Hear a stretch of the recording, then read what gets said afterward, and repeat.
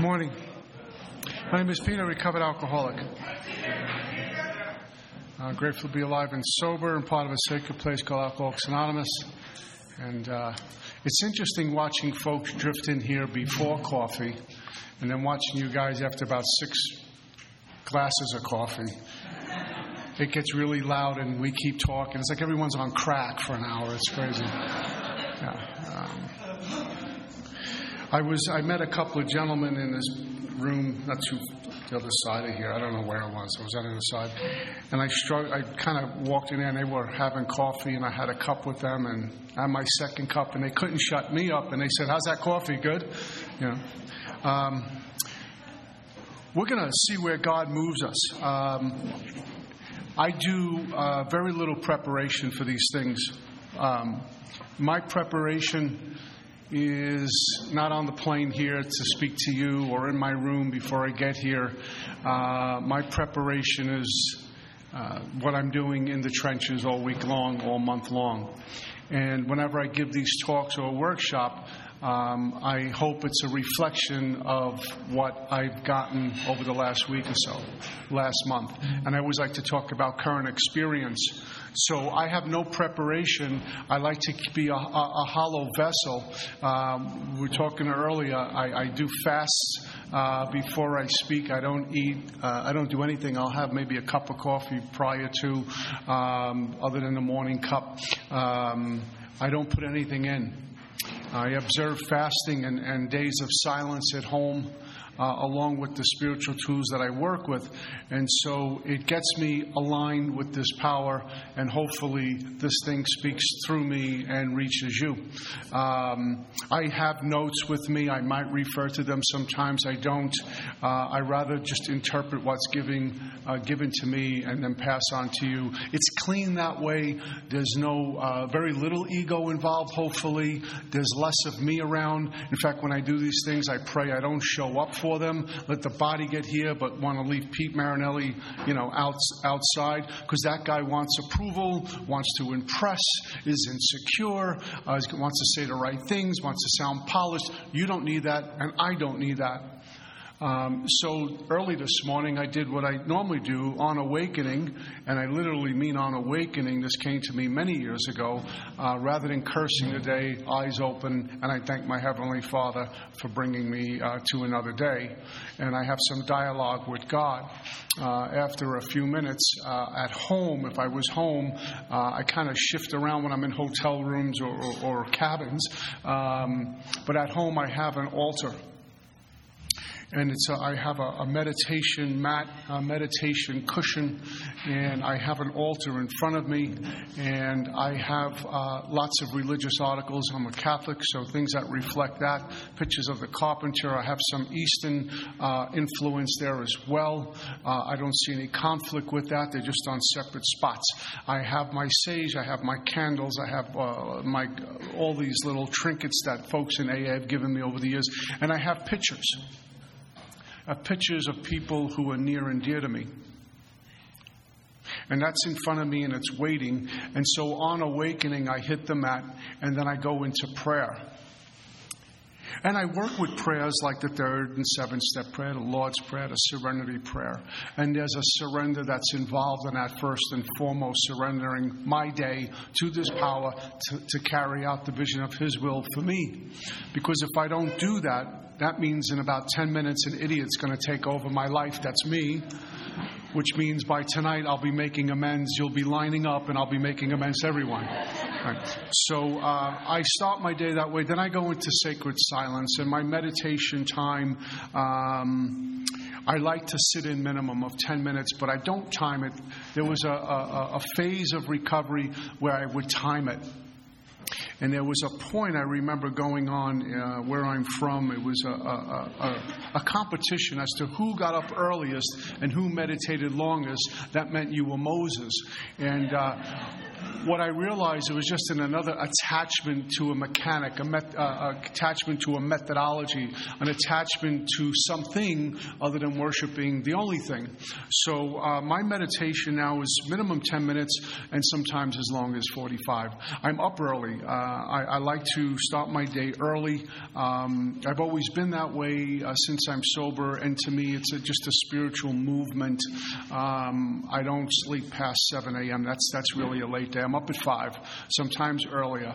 And what I have found out, and we have to be awake to touch these things, because if we're sound asleep thinking we're awake, God will send in every messenger, everything He can to get our attention, and we'll keep walking and looking. But when we're awake and in the light, we kind of these things register with us. And I always tell folks what was told to me. There's times I'm up at 4 a.m. and I'm up. You know, you wake up and you're just up. No worries, no shut. You're just ready to roll. And I would say, why am I up so early?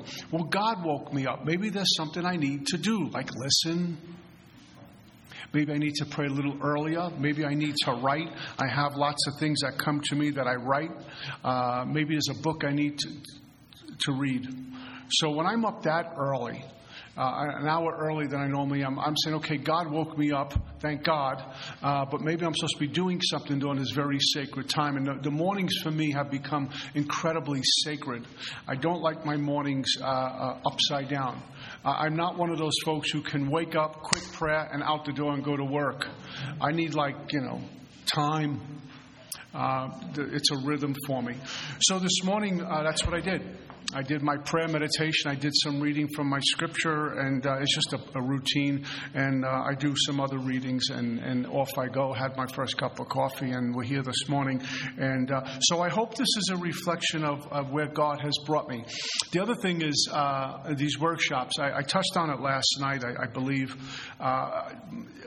This isn't about us against them. This is not, my workshops are not about big bookers against non-big bookers. This is not about we're right and those other contemporaries are wrong. It's attraction, not promotion. And the last thing I need to do is cause us against them. Because those other folks who might not be in the book and some might be here this morning, if we start us against them, we're right and they're wrong, they will never come here and ask for help. And Don P. used to always tell us, attraction, not promotion. They found a different way. And when they struggle, they know where to come. Let me always have my hand out for the sick and suffering and never shoot the wounded. This is a method that works for me. It may not work for others.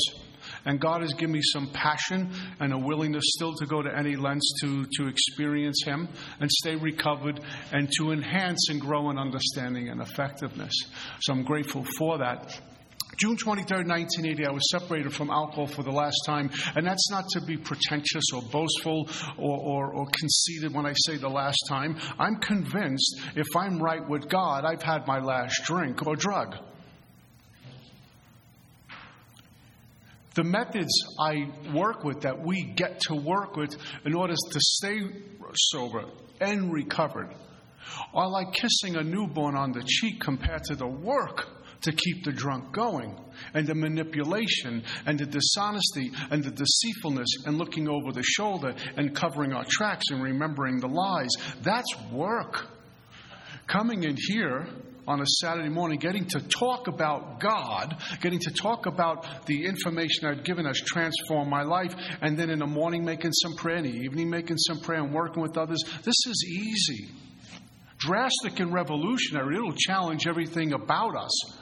But compared to the work I did, being homeless and sleeping in the back of a hallway without bathing or eating for days at a time, that's a lot more difficult than coming here and talking to you about my experience, huh? Or going to our local home group and sitting down with a couple of buds, kicking it around and having some coffee, participate in a meeting, look for a newcomer and go home. Because we have a home now. That usually the heat is on, the electricity is working, right? Bills might be a little late, but we can pay them. Some of us even self-supporting through our own contributions. Some of us. This is AA. Some of us. And we're not covering our tracks. And we get to live in the sunlight of the Spirit. June of '88, I had no plans of doing any of this.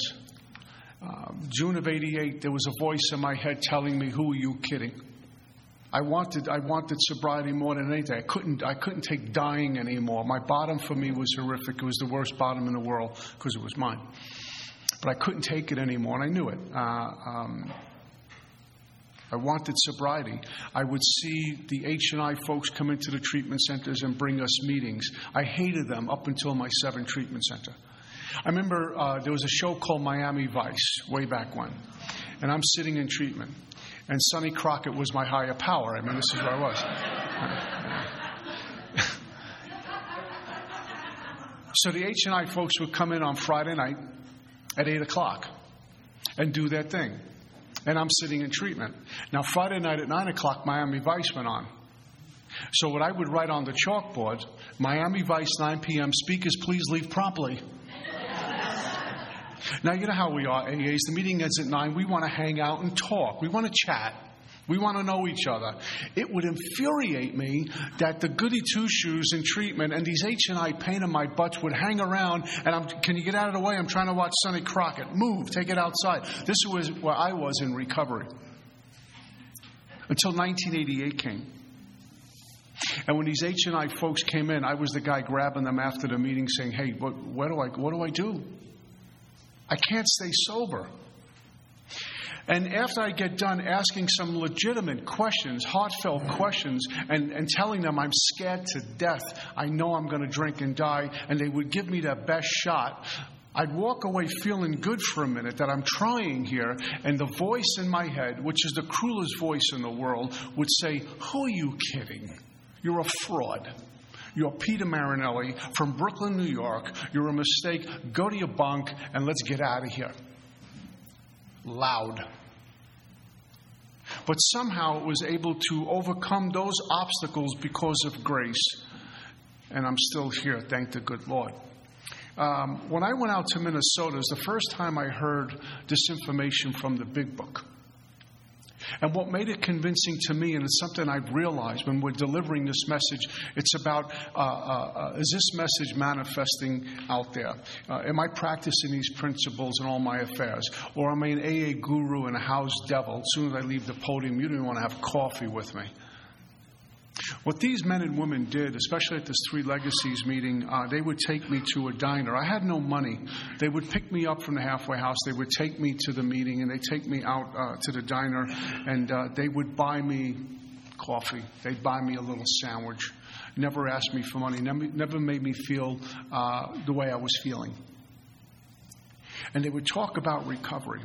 And I never forget there was one Minnesota Viking were playing a playoff game. And there was like almost a Super Bowl party this gentleman was having. I think the meeting was called the Tradition 5 or 5th Tradition meeting. And a bunch of those folks in the Three Legacies were there. It was a Sunday afternoon. And we were out of our AA uniform. We were in a social setting. And watching the game, and the Vikings are big time out there for football, and then all these diehard football fans. And I was really insecure, and one guy's telling, this is Joe, this is Frank, this is Bill, and we're introducing me to everyone, and they're having some snacks. And I'm listening. And they're talking about struggles at work, accomplishments at work. They're talking about raising their children and the challenges with children. They're talking about some of their difficulties in relationships and their success. They were talking about life. But they were doing it with grace and dignity. There was no, the heck with them and I'll get them and we gotta. It was just doing it like we do it. And I remember that something allowed me to pay close attention to this because they were demonstrating these principles in their homes. And our book talks about a much more important demonstrates these principles lies before us in our homes, occupations, and affairs, not the AA meeting. Anyone could be spiritual for an hour. You know, you walk into AA and we're Moses for an hour. Everything's good. No, you first. No, you go first. No, you go first. Then you get on the expressway and someone accidentally cuts you off and you're locking and loading and chasing them down, you know, on your way to the next meeting to be Moses for an hour, right? So I watched these folks live. this was different for me. I mean, and my story's not worse than anyone, but where I come from in Brooklyn, it was throw punches, ask questions later, be the toughest guy, testosterone at this ridiculous level, be a man, John Wayne, you don't fear anyone, you never showed sensitivity, never show vulnerability.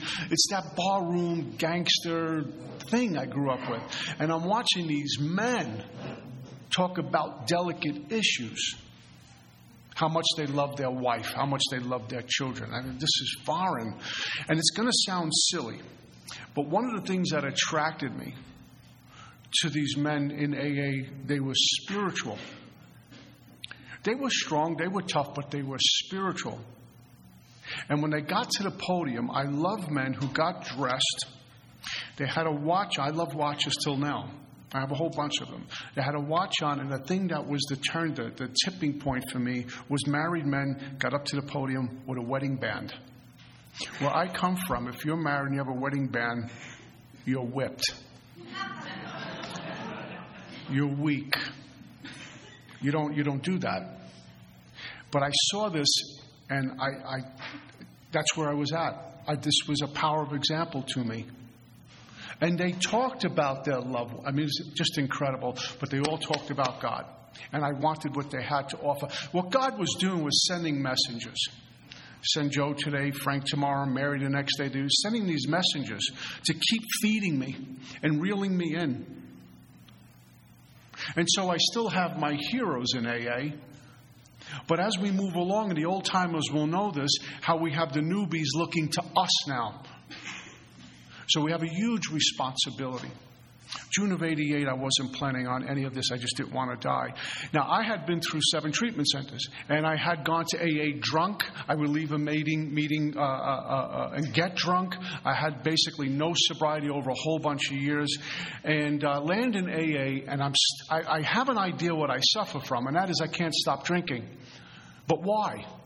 I made lots of attempts to quit drinking, couldn't stop. When I wasn't drinking, all I thought about was drinking. If I wasn't drinking, I was taking powder. I was putting powder in my body, eating enormous amounts of pills. There was something going in me because I couldn't deal with nothing. And I come into Alcoholics Anonymous, and they sit me down, and they start to describe to me what I suffer from. And we learn about the first step in here. What about those of us who have been around here a while, who think we've gotten away from step 1. I'm an alcoholic, and I know all about step 1. It's about obsession, compulsion, and spiritual malady, and that's the thing of the past. How do I get step 1, unmanageability, to meet us where we currently are if I'm double-digit sobriety? How do I get the book to meet me where I am every time I go through it? Is my life based in abstinence or in spirit? Am I currently experiencing resistance or acceptance? Am I experiencing ease and comfort or dis-ease and discomfort? Do I have a life of quiet desperation or one of inspiration? Where am I currently? Am I on page 52? Not where I have a day where I'm a little bit fearful. We get that. A little bit in the dumps head. I don't know why. But we're living. We're having trouble in personal relationships, which means I don't get into a spat with the wife over something and then we patch it up and we kind of keep moving. Or me and a coworker don't see eye to eye. I'm having trouble in personal relationships, which means when I'm alone on the couch and no one's around, I'm fighting. I'm thinking about things from the past and how could they do this to me, and when I get them in the future, and when I get there I know what they're going to do to me, and I'm just struggling. I don't like the people at work. I'm having a huge problem with God. My ego will never tell me that. I'm fighting. I can't control my emotional nature. What's that look like? I wake up on Monday morning at 6 o'clock and I feel really good. By 7 o'clock I want to overdose. I want to get out.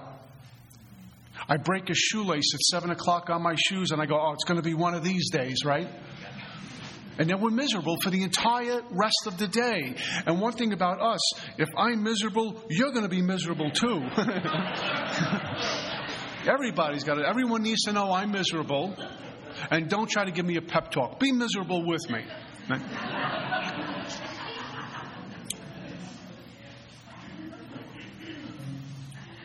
full of fear.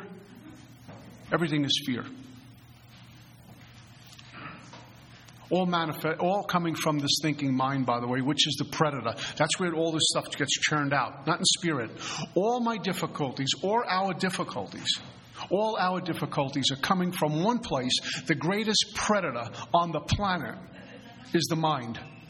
It is the most dangerous instrument ever. I think I have thoughts, the thoughts have me. And it isn't until we get to the 11th step, where we're God-inspired, that we get to use the mind. And we're no longer the mind is no longer a master, but it serves us. Because we have a God-like mind, if you will. Any spiritual person will tell you the greatest enemy they face, or we face, is the thinking mind. We don't need it. We need to dump it until we experience this purging, or the death of self, the purging of the old self, to experience this God mind, which the 11th step talks about. At that point, we're on a different plane, a different footing. We're listening to inspiration, and we can do great things. Can't make a living. Another bedevilment on page 52. Right?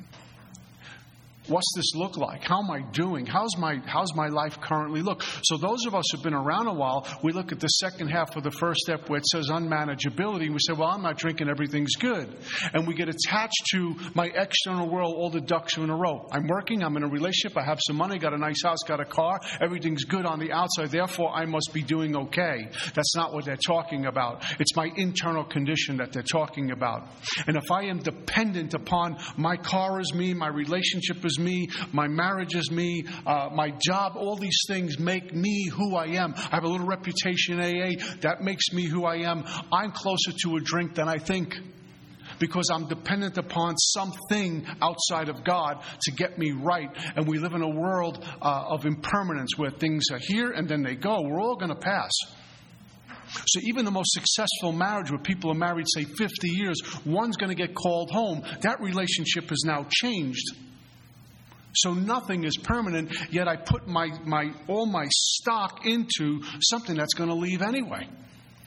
That new car, when I drive up, my neighbors go, wow, Peter must be somebody. He's got a brand new car. Look at that. He's doing good. I know that thinking. So I get out of the car and I got my new car. I'm good. And the car looks really good till I get the first car payment. And I go, why did I do this? And then 6 months later, you got cigarettes in the ashtray. And who cares? But at that moment, I was a big shot. And the only thing I have found that's consistent, pristine, impeccable, and always there, and pursuing me and going to any lengths to get me, is God. That is untouched, and it's always present. Even in sordid spots is this power called God. It's not only in these fancy temples or churches or these wonderful AA conferences. It's with this God is under a bridge with a drunk right now. And that guy might be my sponsor in 30 days. So we need to look at the second half for the first step. So let's talk a little bit about step one. First things first, there's 43 pages in my big book that talk about step one. 43 pages without including doctor's opinion.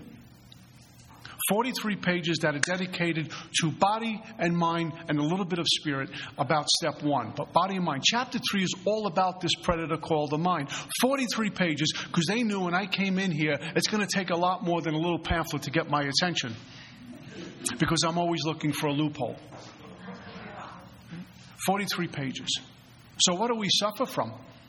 What do they talk about? Bill sets this up beautifully when he gives testimony. The first 9 pages of Bill's story is his testimony. It's his qualification. So if I'm in some, faraway place and I pick up this book, I can read Bill's story. The first 9 pages say, okay, I drink like Bill. I understand that. The second half of Bill's story is his recovery, the methods that were given to him in order to get recovered, including the white light experience he had in Towns Hospital. So, okay, got some methodology. And then they begin to break down 17 to 23 to body, 23 to 43 to mind, and then we get introduced to step 2. So what do I suffer from? I can tell you, when I drink, the cravings always intensify, never satisfied. I have a physical allergy, an allergic reaction to booze. I'm in South Florida. People are drinking a lot. You see them going for lunch, they'll have a cold beer outside at some fancy place. They have a beer, maybe two, and go back to work. They show up for life. I pick up a drink of beer, I have another beer, and then I have a third beer, and then I don't show up for work. I go MIA. Once I have the first, I have the second. Now, what's really frightening about this, I know my bottom. I pick up a drink, I wind up, in a homeless shelter tonight. That's how I do it. But the trickster is, some of us will leave an AA meeting or leave treatment. And we learn all this information. And we go down to the bar, waiting for the bus, and we go in, we see some of the old guys, and we have one drink. And here comes the bus. We get on the bus and get home. And we start to think, I had one drink. Got away with it. Second day, do the same thing. Go into the bar, have one drink with the guys, make a toast. Here's the bus, get on the bus, go home. And I get home, I start to wonder, maybe these folks in AA misdiagnosed me. Maybe I was too drastic about my condition. And I go into the bar on Wednesday, do the same thing. I have a drink, get on the bus, and go home. Now I'm saying drink is not a problem. 3 days I had one drink and went home. Thursday I go into the bar, have one drink, and then the mind says, hold on. Let's have one for the road. You did 3 days in a row, have one for the road. And then I'll have just one more. And then I'll have one more. And then I'm back to the same vicious cycle again. Whether we blow up on the first drink or it takes a few times to blow up, the fuse has been lit because my body craves alcohol. I have an abnormal reaction to booze or any other substance going in. I don't react like a civilian does. My body craves more. The craving's always intensified. And Dr. Silkworth talked about this. Bill's experience proved that. There's no such thing as one drink, phenomenon called craving. So I started to understand this. So it begged the question, then why start in the first place? I can't tell you how many folks I see in treatment, 15, 20 treatment centers, been to AA, in and out of AA for years. And I asked them, what do you suffer from? They said, I'm an alcoholic. I said, what does that mean? I said, well, once I start, I can't stop. I asked the question, why start in the first place? And they're blank. I'll ask them, what makes you an alcoholic? Well, I'm sensitive to life. I spend money irresponsibly. And they have all these reasons why they think they're alcoholic. If I don't know the problem, how in God's name am I going to work on a solution? So what drives me back to that which is killing me? What takes me back to that which is killing me? No one forces me to drink. No one will ever make me drink. The only thing that's going to convince me to drink is the mind, and that's the obsession. And that doesn't get remedied, in my experience, by just coming to an AA meeting. Because I show up with the same mind and I leave with the same mind. And while I'm in a meeting, my mind's interpreting the meeting from a very dark place. And I have an ego that wants to ease God out, that insists that I drink, and insists that God doesn't show up, and likes being angry and restless and irritable and discontented. And the only remedy is to get another drink. So I have this other piece called this obsession to alcohol. And what's really frightening is if I'm not drinking and I got the white knuckle sobriety, it doesn't mean my mind has shut down and is going to go on to another victim. This illness will go underground and resurface in other areas. They're called sex sprees. I talked about this last night, and food sprees and sprees.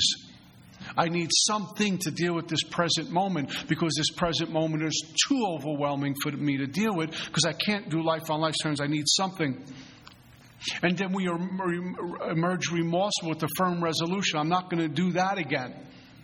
If he or she finds out, I'll get divorced. My boss will fire me. And we come back with our tail between our legs, and we're back to this moment again, and I need to run. And this is repeated over and over and over. And at one point we say, you know what, I need a drink, that'll fix everything. And we're right back again. And the mind forgets that once I pick up, I can't stop.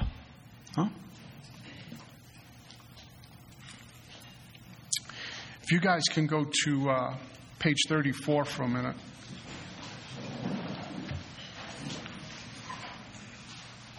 It says, for those who are unable to drink moderately, the question is how to stop altogether. The second paragraph.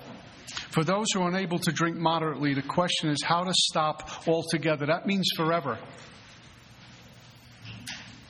I'm unable to drink moderately. I take a statement, put it into question. Am I able to drink moderately? Absolutely not. I need to stop forever. It says, we are assuming, of course, that I desire to stop. Yeah, I do. Whether such a person can quit upon a non-spiritual basis depends upon the extent to which he has already lost the power to choose whether he will drink or not. And this is where some of our meetings split right down the middle. If I'm a person who can't drink moderately but drinks alcoholically, the cravings intensified, then I can't stop on a non-spiritual basis. I need something outside of me to stay stopped. If I'm a hard drinker, and hard drinkers can drink, some of us, under the table. Hard drinkers will have DWIs, even make treatment, even make an emergency room, but they don't suffer from the threefold illness. They say, I'm putting a plug in a jug and done with this. They may not need the spiritual basis of living and don't have to go to somebody any lengths many of us have to go to. They don't drink and go to meetings, and they get 40 and 50 years sober. Bless their hearts. But for me, if I had the power to not drink, why do I need to go to an AA meeting? I just put the plug in a jug and get on with my life. I'm unable to drink moderately, so therefore I need a spiritual basis of living. Here's what goes on with me when I'm not drinking. Page 52, which I talked about a second ago. We talk about the bedevilments here. Bedevilments are things that torment, frustrate, and harass us. So if I had a neighbor who was tormenting me, frustrating me, and harassing me, I'd probably move or call the cops. I wouldn't invite them over for dinner. But this thing, the bedevilments, we keep inviting in, expecting not to get ripped off because it's ours. This is untreated alcoholism. This is how we have an abnormal reaction to abstinence. We were having trouble with personal relationships. We couldn't control our emotional nature. We were prey to misery and depression. We couldn't make a living. We had a feeling of uselessness. We were full of fear. We were unhappy, and we couldn't seem to be of real help to other people. This is a state of consciousness generated by my effort to live life on self-will. And the external world owns me. I'm running raw. And I don't have any kind of power to move through. So everyone's out to get me, and I need a drink.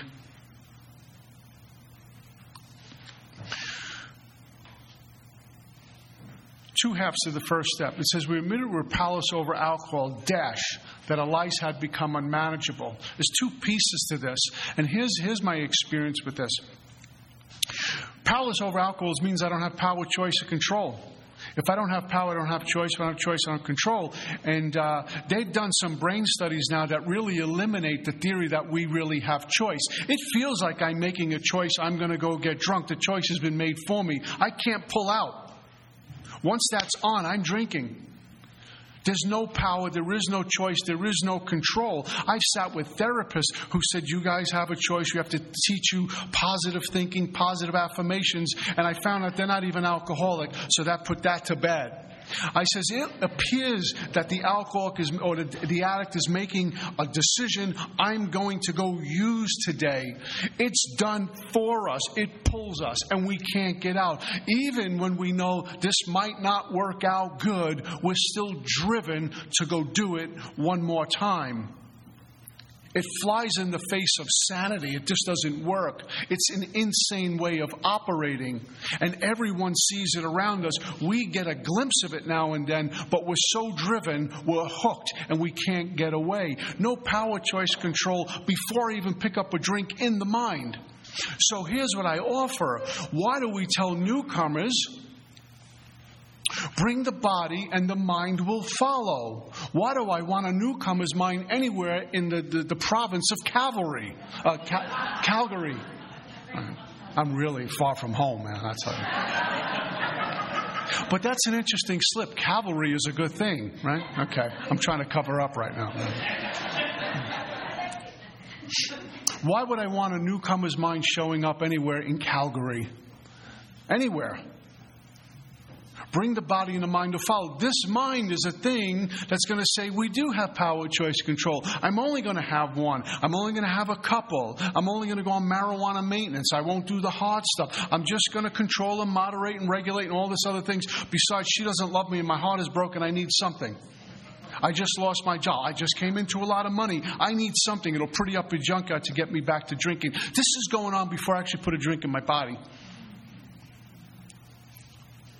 So I can't think the drink through, because who's thinking the drink through for me? The same mind that wants to take me back to that which is killing me. I can't play the tape to the end because my mind won't go that far. Page 24 talks about this. Let's go to page 24. Top of the page it says, at a certain point in the drinking of every alcoholic, not some, we pass into the state where the most powerful desire to stop drinking is of absolutely no avail. Let's stop there. A powerful desire to stop drinking is great. It'll bring me to an AA meeting, take me to treatment. It'll take me to you to ask you to sponsor me, but it's not good for the long distance. It has no endurance. A powerful desire to stop drinking will get me drunk after a while. It'll putter out. The tragic situation has arrived in practically every case long before it's suspected, which means the wife sees I have a problem, but I don't. My coworkers say, Joe's got a problem with drinking, but I don't. Everyone's saying, you need to get help, and I say, you have a problem, not me. Right? The fact is that most alcoholics, for reasons yet obscure, have lost the power of choice in drink or control. Our so-called willpower becomes practically non-existent. We are unable at certain times to bring into our consciousness with sufficient force the memory of the suffering and humiliation of even a week or a month ago. I'm without defense against the first drink. The almost certain consequences that follow taking a glass of beer or taking smoking a little weed, whatever your thing is, eating one pill. Don't crowd into my mind to stop me. If the thoughts occur, they're hazy and readily supplanted with, it won't be that bad this time. That's what I suffered from. The first time I got locked up, I was petrified. Handcuffs went on, and I thought I was dreaming, and I thought the cops were just going to scare me. Everything slows down. They're just going to give me a warning and then cut me loose when he turned the corner. But they called it in. Next thing I know, I'm in the New York City tombs, and I'm saying, this is not a dream, and I'm petrified. I'm in there with guys who've been arrested, the chain gang walking in, the cops cursing you, kicking you, hitting you with these clubs that they just humiliating you, and all of this was a dream. And all I kept thinking, I'll never drink again if I get out of here. God, please get me out of this one. I'll never drink again. I'm so sorry. I've learned my lesson. I'm a nice guy from a good family. Okay. I got arrested with this young lady I was dating. Her mom worked for the courts. They pushed our papers through. We got to see the judge maybe 18 hours later. We saw the judge. So I'm sitting in the tombs. I'm sleeping on the concrete floor. I got to get out of here. I'll never do this again. We see the judge. We get released on ROR. Hit the fresh air. It took me about 20 minutes to go right back to the same spot that I got arrested in and start over. I got in trouble. I'll be real careful. I'll look around, make sure the cops are not there. I won't drink and all this stuff. And I brought back the lie. Because my mind doesn't work. It doesn't see the truth. So how can I rely on a sick mind to fix a sick mind? So trying to think or remember, have a powerful desire or talk about my war stories doesn't work. War stories don't work. They may make me thirsty if I'm not spiritually fit. AA is not really about war stories. We hear a lot of war stories for identification, but I need to be talking about how I don't have a war story anymore, how I'm living in the sunlight of the Spirit. So this mind is at work even while I'm sober. It's certainly at work when I'm drinking, and it wants to take me back to a drink, and I have no power to stop it. And what happens to me after I pick up a drink? The craving starts, which means I don't have power, choice, control in the body. I'm getting bookended, and there's no way out. And I continue doing this over and over and over again with the firm resolution, I'm going to stop Monday. I'll stop tomorrow. My friend and I were talking about the barroom scene tomorrow. The thing about this spiritual path, without being morbid, we all know, we don't like to think about, at some point God's going to call every one of us home. We think that's never going to happen. But since the day we came out of Mama's womb, the clock's been ticking. Young guys, I know when I was in my 20s, I didn't want to entertain this. But the clock is ticking. And we're all going to get called home, not on our time either. At a certain time, we're going to go. And that can throw us into a place of morbidity, depression. Or I can look at it as, I don't have a lot of time. Am I going to get this right? Am I going to live this life the way He wants me to live it? Because when He does call me home and He knocks on a door, I can't call up a sponsor and say, let's go to work. I need to do another fifth step. You got to wait. I got home group tonight. I'm going to do a 90 and 90 and start this whole thing over again. It's too late. And I'm going to look back. Most of us will probably look back and say, shoulda, woulda, coulda. I read a book called The Monk Who Sold His Ferrari. And his mentor tells him, when God calls you home, are you going to wish you spent more time at the office or more time with your family? The clock is ticking. And I squander hours and days and weeks and months in one day. I'm gonna. And it's right here, right now. I suffer from alcoholism. It doesn't want to see me unsober an hour from now.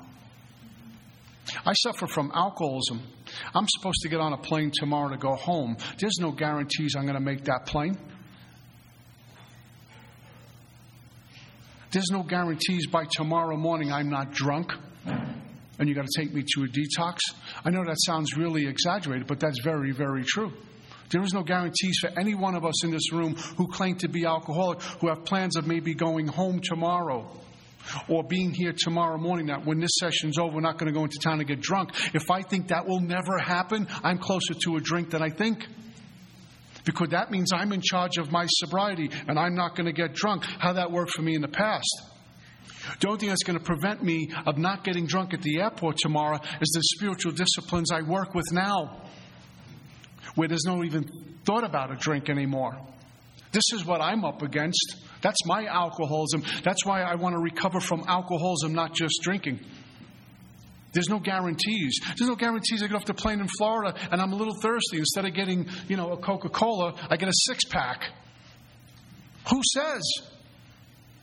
If I'm spiritually fit, that's out of the equation. If I'm not, it's a toss of the dice that particular day. Piss me off, I'll go drink. Give me some money, I'll go drink. Give me a promotion, I'll go drink. Don't do anything, I'll go drink.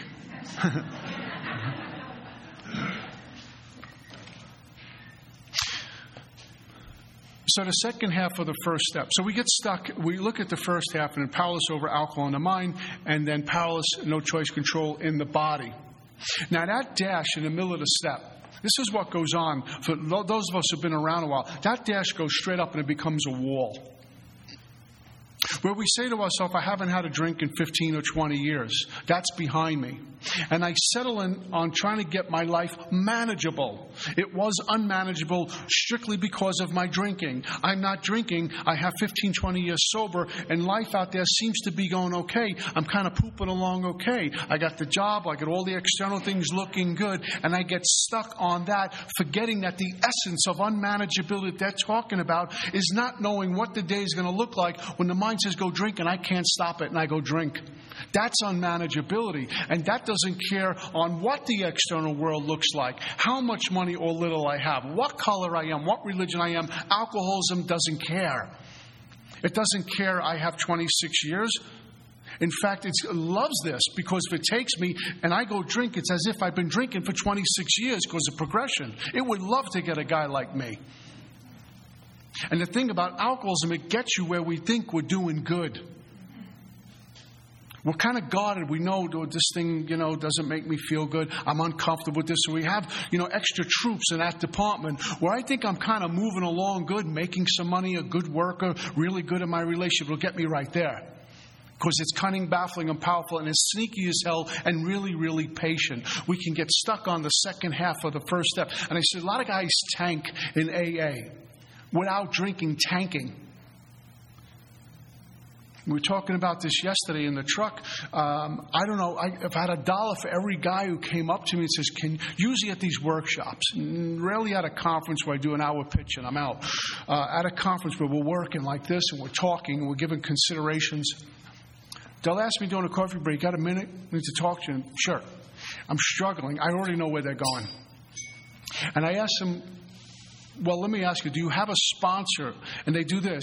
Well, that means no.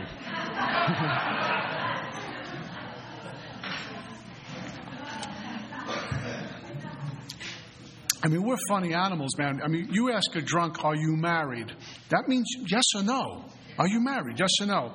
Well, you see, I met this woman, and 4 hours later, I don't know if this guy's married or not. This is how we operate. Right? So they don't have a sponsor. Then I'll ask them, what does your 11-step practice look like? They do this. 11. Deer in the headlight.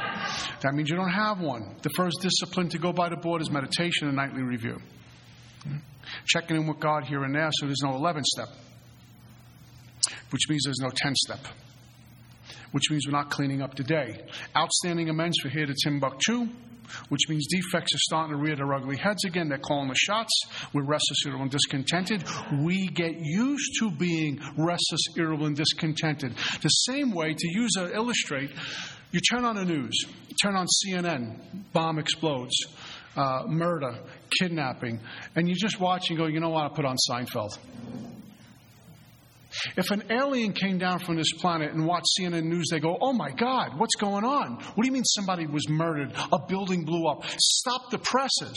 But we get used to living in hostility. We get used to living in fear and hate and prejudice. It becomes just a thing.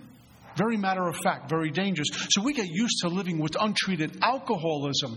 And every once in a while, we have the realization something is not right. Why is this table cutting up and having fun? And I'm sitting here all alone and I'm miserable. What is wrong? I drank worse than them. I have a worse story than them. I'm more educated than them. I make twice as much money than them. And yet they have these humble jobs, these humble lives, and they're kicking it. And I want to die. And then we go back to being miserable again. And we settle on, I didn't drink today, so I'm a winner. Maybe not. Are you telling me that God, in His infinite power and mercy, just gave us don't drink and hang in there? Get a different God.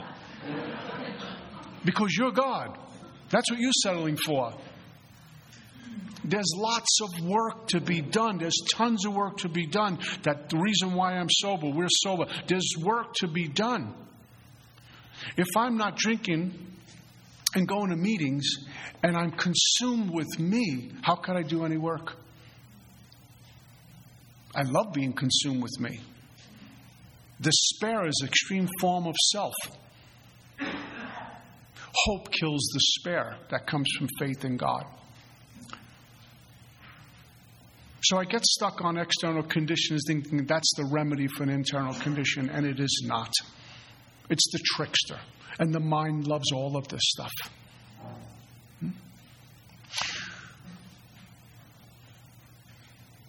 I need information to give me the spiritual transformation. Not something middle of the road. It's true. Not something middle of the road. 90 meetings in 90 days is middle of the road solution. I don't offer that. In the third edition, the big book on the fly page, the old blue cover, some of you guys remember the third editions, right? It says, but the basic text pages 1 to 164 have remained unchanged. This is the AA message. What message am I carrying? How am I recovering? What's my home group doing? 90 meetings in 90 days is not in the first 164 pages of the book. It might be later on in the book, in the stories. That's not the program. 90 meetings in 90 days, the middle of the road solution. Don't drink and go to meetings, the middle of the road solution. Make coffee, take commitments, middle of the road solution. They're all nice things. But I need a solution. That's why chapter 2 says there is a singular solution. There is a solution. It doesn't say, we have a few things you can try, multiple list, whatever you want.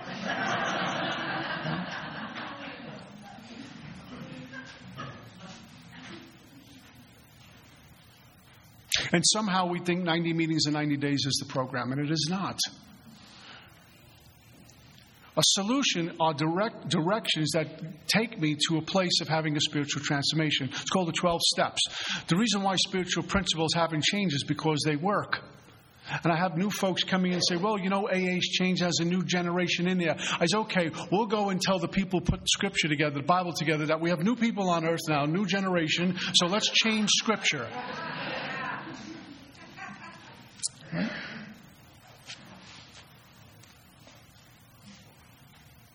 Let's rewrite how the world started. Let's tell the carpenter, listen, you got it all wrong. We have an Xbox generation. You got to change everything. It's not going to happen. The way the big book, the first 164 pages, thank God that hasn't changed. Our fellowship has changed. And sometimes I get on another soapbox. We get a little too politically correct in Alcoholics Anonymous. And we're worried about touchy feelings and all this other stuff. This is about, AA is about God. Dr. Bob says, I feel sorry for you if you have a problem with God. I want to be a right-wing, conservative, old-school AA guy. I don't need to be anything goes, because it's our life. And when we go to those meetings where anything goes, anything goes. Anything goes. Except the 12 steps. Right?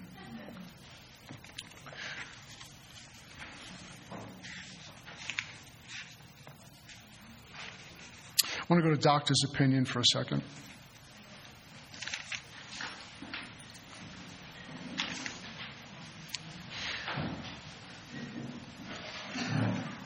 Now, I have on 3rd edition, it's XXVI. I don't know what it is in the 4th edition. XXVI in the 3rd edition. That would be page 26. It says this. We believe, and so suggested a few years ago, that the action of alcohol on these chronic alcoholics is a manifestation of an allergy. Our book uses words like chronic, our type, real alcoholic. They separate us from the moderate and hard drinkers. It says, we believe, and so suggested a few years ago, that the action of alcohol on these chronic alcoholics is a manifestation of an allergy. That the phenomenon of craving is limited to this class and never occurs in the average temperate drinker. These allergic types can never safely use alcohol in any form at all. Once having formed the habit, they found they cannot break it. Do I experience this allergy once I start drinking? Do I make firm resolutions not to drink but only to go back to drinking? Am I settling on these external conditions to remedy because that doesn't work? Am I relying on a sick mind to fix a sick mind? Am I clear that on my will, my life can hardly be a success? Self-reliance will not work. I tried experimenting with the right relationship to stay sober. No good. I tried money and no money. That didn't work. I tried job, no job. That didn't work. I tried treatment. That didn't work. I tried remembering where I come from. That didn't work. Why wouldn't it work when I had a powerful desire? Because at some point my mind will take me back to a drink. So our book talks about 43 pages here about this problem. And anytime we give a consideration, we always want to answer it from our experience, by the way. Based on my experience, that I experienced the phenomenon called craving. Based on my experience, that I see the obsession at place. Because what will happen if I just give a quick reaction, the ego will bypass the truth and give you the safe answer that protects itself. Always look at a question, say, well, pause for a minute and say, based on my experience, did this happen to me? So based on our experiences, did we have the phenomenon called craving once we started drinking? Was more the drink. When I was drinking or wasn't drinking, was I always in a state of obsession to drink? Did I try to control and regulate and it never worked? Some of us come to Alcoholics Anonymous and think if we find out that we're not alcoholics, it's the end of the world, and it might be just what we need to hear to find out we're just hard drinkers. And we can't go to somebody's any lengths. We're not the type they describe in this big book. It's not the end of the world. It might be something you can get free with. But if you're the real alcoholic and you tried every other way, then this is the only thing left. I even tried going to my religious community. I talked about that last night to quit drinking, and I couldn't. The gift of desperation had to be met with a hand of AA to show me a solution as to what I suffer from.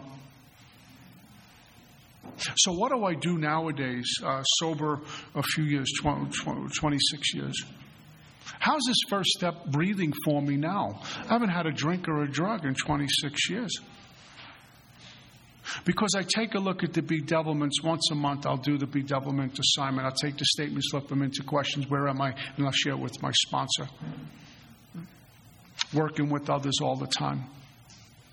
And surrendering this to God. Because if I don't, that'll start to make its way back to me. How do we keep it when the heat's not on us anymore? How do we keep first step real for us? Am I getting attached to things? Am I getting attached to property and prestige? Am I getting attached to relationships? Am I suddenly becoming codependent in relationships? That's all forms of unmanageability. And that will not get erased because I make a decision to change it. Everything drives me back to God over and over and over again. Accountability. I just want to talk about this and we'll take a quick coffee break. Accountability here. A lot of us, I run into men sober a long time, and there's no accountability thing. They're sponsoring themselves. So I ask them, how's your car running?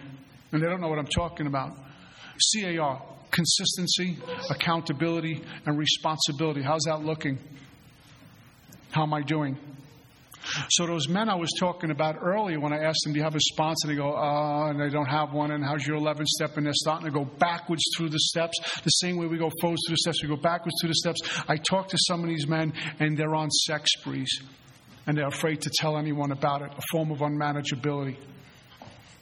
If I had $1 for every guy who's come to me doing these workshops, I was getting to this earlier, and they're not drinking, sober 10, 15 years, even 5 years, right? Sponsoring a bunch of guys but got the hidden sex life. I'd be driving a Rolls Royce right now. Took $1 every one of those guys. This is a thing, this internet thing, and there's running around and no fidelity in their relationships anymore. And it's killing them. But the ego has, Harry Tebow talked about the reemergence of the ego, reconstruction of the ego. They can't tell anyone. Because of the obvious shame, embarrassment, and guilt. So you walk around with this cancer that's getting worse and worse and worse, and at some point you're not going to be here, and we'll just go get drunk and chuck the night away, huh? Bless you. The other one is money. And the other one is, especially where I'm from now in Florida, getting things in this physical, working out and things like that. You know, I see newbies suddenly becoming members of like LA Fitness and working out compulsively, and then they go to steroids, and the big is not big enough, and they got to get the tan, and they get all this stuff done and haven't been to a meeting in a week, or they get jobs, they finally taste working, being self-employed, making some money, making more money, working more, making some more money, and then they blow up. And then you throw a little girlfriend or boyfriend in the middle of this, and AA is now in the way. And all that stuff has become a higher power, and they can't get out. But the guys have been around a while. The illness will go underground and resurface. You need to get with somebody. That's unmanageability. That is your drink. And I hate to sound like I'm preaching, but I'm just here to tell the truth. That run on the money run, the food run, the workout run, the steroid run, which is a relapse anyway, the sex run, that's a drink. And we need to come clean about that with the sponsor. The problem is many of us get around a while, but they don't have sponsors anymore. My sponsor is sober 41 years now. He has a sponsor. He takes direction from his sponsor. I have a sponsor. My sponsor has a sponsor, you get it? But for some reason, the ego starts to reemerge, gets away from this first step. That was a long time ago. I've had a drink in a long time. And I go to meetings. I talk to some people. I tell you a little bit. I tell you a little bit. I tell you a little bit. No one knows the whole story. And I'm probably going to go to people who are going to endorse me, support me. Oh, Pete wasn't that bad. Don't worry, you're a good guy. It's their fault anyway. I'm sponsoring myself. I am God. And the illness is starting to come back, and I'm restless, irritable, and discontented, and it's starting to unravel, and I'm trying to cover up a lot. I'm taking a step back to a drink. Again, the same way I went forwards through the steps, we start to go backwards through the steps. It looks like this. I'm not really sponsoring people. I have a couple of guys I'm working with, but I'm not really holding them accountable. After all, I don't even have a sponsor anymore, so I'm not accountable. I tell them I have a sponsor. I haven't spoken to the guy in a long time. And I have a couple of guys, sponsees, and they go speak, and I give them some life lessons. And it's really a pain in the neck. I wish they wouldn't call me. They're calling me again, and they're just all hot and lathered up about AA, and I just go over there. Go work with people. I'm not practicing principles in all my affairs. I have no 11-step. I have no 10-step. I have outstanding amends I haven't made. Defects are running the show. I haven't done a 4th or 5th step in a long time. I'm not telling anyone anything except little pieces. As far as turning it over, I'm not doing that. I'm running the show. Insane thoughts are coming back, and then I'm drunk. After some sprees, and that can happen over time. It can happen in 20 minutes. And then we say, but Joe was at the meeting last night. What do you mean he's in a detox? What was going on with him? No one knows. When we're clean, we can share things. Because we're sober a while doesn't mean we're immune to drinking. Or cured, I should say, cured from drinking. Cured from alcoholism. It's cunning, baffling, and powerful, and very patient. So we work at spiritual principles. The mind takes us to despair. Despair is an extreme form of self. In this place of despair, well, this is while we're sober. We're not going to listen to God's agents who are coming in. Because pride gets in the way, ego's in the way, and we go further into the despair. And we lose a sense of humility. When I'm in a place of despair, there's no humility about that. I feel like I'm dying, but there's no humility because it's all about me. Humility, it's not about me. It's about how can I be of service to you. And what's really interesting is that the man of greed, the woman of greed who wants the reputation when they walk into a meeting, wants to convince everyone that they're big book thumpers and they're enlightened and wants to make all the money, needs all this stuff, secretly demands all this, gets nothing. The man or woman who's humble, who expects nothing, gets it all. That's a spiritual law. You know, the people putting the tables together before this thing started, the guy running out and getting coffee, the people who are going to mop this floor, maybe an AA member is going to mop this floor when we're out of here, going to be here late Sunday doing this. The people who organize this behind the scenes, who don't get applause, and do it just for fun and for free. Those are the humble folks. When you bring the speakers in, that's when the problems start. Right? We know some of those speakers. Right? I hope I'm not one.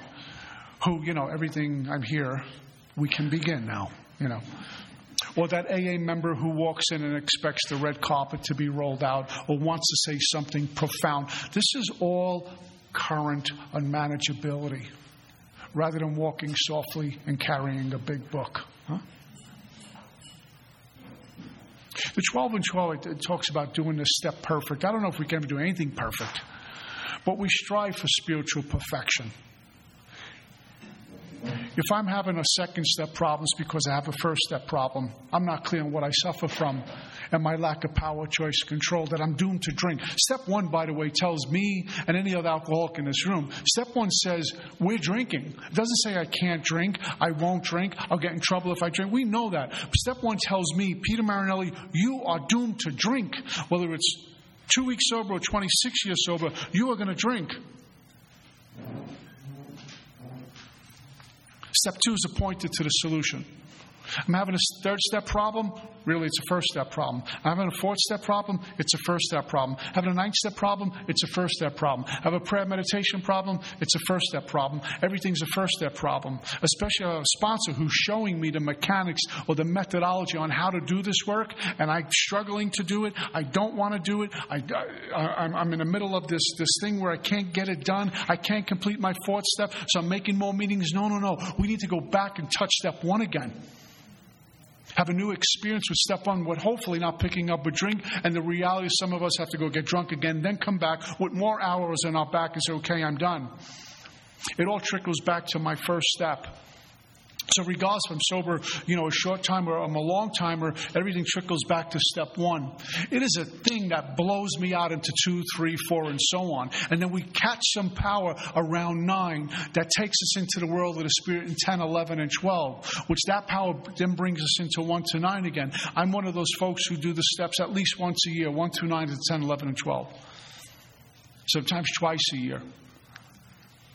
Conversely, when I first came around, about my first 10 years, I was 10, 11, and 12, and that's where you stay. And I would get argumentative with the men and women who said, no, you got to rework the steps. Now, I'm not here to decide that for you. Until I hit a wall with about 10 years sober, and I heard people talking about reworking the steps to further death of self and the ego. And they seemed to be joyous, happy, and free. And so I did this process with a new sponsor for the second time. And everything changed. And the third time, and the fourth time, and the 10th time, and the 15th time, 1 through 9, into 10, 11, 12, and so on and so forth. And I can't see life without doing that. I love the effect produced by booze. I now love the effect produced by God. It keeps me out of my own way.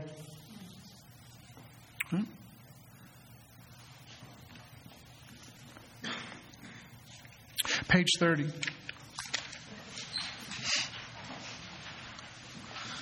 Page 30 says more about alcoholism. In case we didn't get it, they're going to talk more about it, as one gentleman said. And it says this: most of us have been unwilling to admit we were real alcoholics. So here's the distinction of the moderate or hard drinker, a real alcoholic. And they talk about that guy on page 21. It says, no person likes to think he's bodily and mentally different from his fellows. I have 2 younger brothers. We used to drink together. We smoked weed together. I'm embarrassed to say, I turned them on to cocaine. And then they said, this is not for us anymore. I have one brother who hardly drinks. He'll probably have a toast at New Year's Eve. And my other brother drinks socially, here and there. Me, I couldn't stop. Same bloodline. I didn't want to think I was sicker than my brothers. I didn't want to be the black sheep, but there I was. Therefore, it's not surprising that our drinking careers have been characterized by countless vain attempts to prove I could drink like everybody else. Right? The idea that somehow, someday, I will control and enjoy my drinking. Talking about like bondage. I want to control and enjoy this. If I have to control it, how could I enjoy it? Only alcoholics think this way, by the way. I'm going to go into the bar and I'm going to have 1 drink per hour. Civilians go in, I'm getting drunk tonight. They don't get drunk tomorrow. I'm driving, I'll have 1 and that's it. I'm the desert. You know how they operate? I have to share this. I fly a lot. And I've heard other people who do this fly a lot share this similar story. But I always get these guys who sit like right next to me or close to me. You know, the flight attendants come by on the plane with the little wagon and they have liquor. Why even start on this thing? It's this big. Unless I can get a case of that, right? Okay. So I always get this guy, which I don't identify with. This to me is alcohol abuse. He reading, some magazine or some paper, and he's John Wayneism takes over, and he orders his little Bacardi or something, and he has this one little drink. And he has a cup of water this big, right, filled with ice. And he puts it down. Now, I don't know about you. I'm just going to chug it, right, and get another one just to get the pop. And then I got to keep coming. Then you arrest me. I get carried off the plane by security, and that's my story, right? But this guy puts it down, and he goes back to reading his little House and Garden magazine or something. Right? And then after a few minutes, he pours a little bit into all this water and ice. And he doesn't drink it yet. He goes back reading some more. And then at some point he picks up, and this is what I always hear, because he's always right next to me. He's got a Mickey Mouse drink. He does this.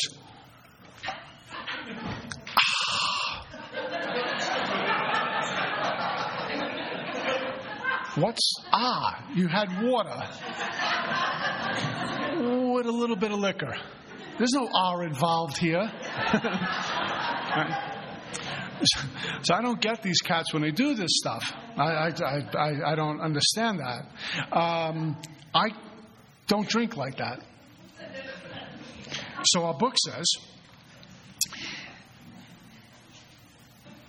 the idea that somehow, someday, I will control and enjoy my drinking is the great obsession of every abnormal drinker. So I get on a plane and say, I'm just going to order one. I'm going to relax. I got a long flight. I'm in first class. I'll get one little glass of wine. Nice. It's nighttime, a night flight, very romantic, right? You're shaking your head. Yes, you're not flying this week. Forget it. Sounds pretty good. So I'm going to have this one shot of this one glass of wine. And then I have it. And then now we start. Now I said one, no more. And the mind's saying, but one more. No, I'm not. Yes, you are. How could I control and enjoy? The person next to me has a glass of wine, one drink. That's all they want. They have a couple of sips. Maybe they get drunk. Maybe they even order two. There's no investment here for them. So I can't control and enjoy. It's a fight. The idea that somehow he would control and enjoy his drinking is the great obsession of every abnormal drinker. The persistence of this lie is astonishing, and many pursue this lie into the gates of insanity, wet brain, or we die. We learned that we had to fully concede, submit under pressure. That's a spiritual thing when we get it at a gut level, a cellular level, that I'm alcoholic. This is the first step in recovery. The delusion or the lie that I'm like other people has to be obliterated, drunk or sober. I'm not like other people, drunk or sober. In the ABCs, it says this. If we go to page 60 for a minute.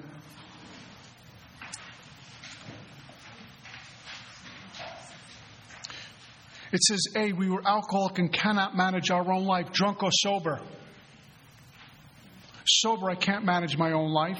Drunk, I certainly can't manage my own life. There's a first step consideration. That probably no human power could relieve our alcoholism. That's drunk or sober, because I suffer from alcoholism even though I'm not drinking. It's the isms. No human power can relieve me of that. There's a second step consideration. And that God could and would if He was sought. Am I seeking, or am I hanging around waiting for the miracle to happen? Have you heard this one? Stick around for the miracle to happen. I'm sitting, an alcoholic in an AA meeting, not drinking. The miracle has happened. What am I doing with it? Do I have teachers?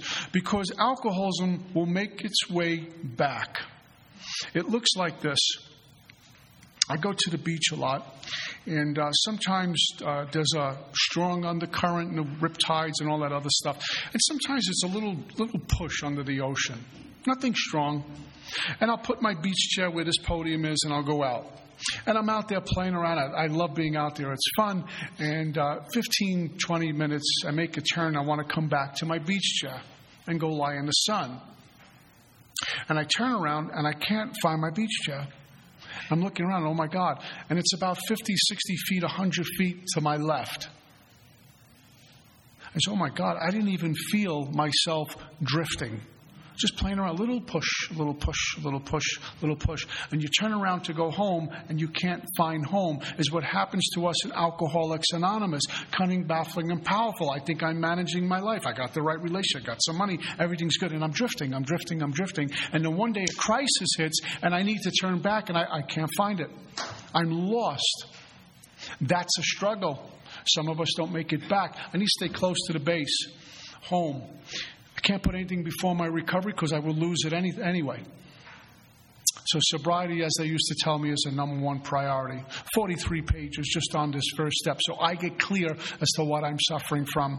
And once I'm clear that I'm going to drink, that I'm doomed to drink, they present me with step 2, which is the pointer to the solution that will be brought to sanity, wholeness of mind, truth. And we'll talk about that after a 10-minute smoke break. Okay?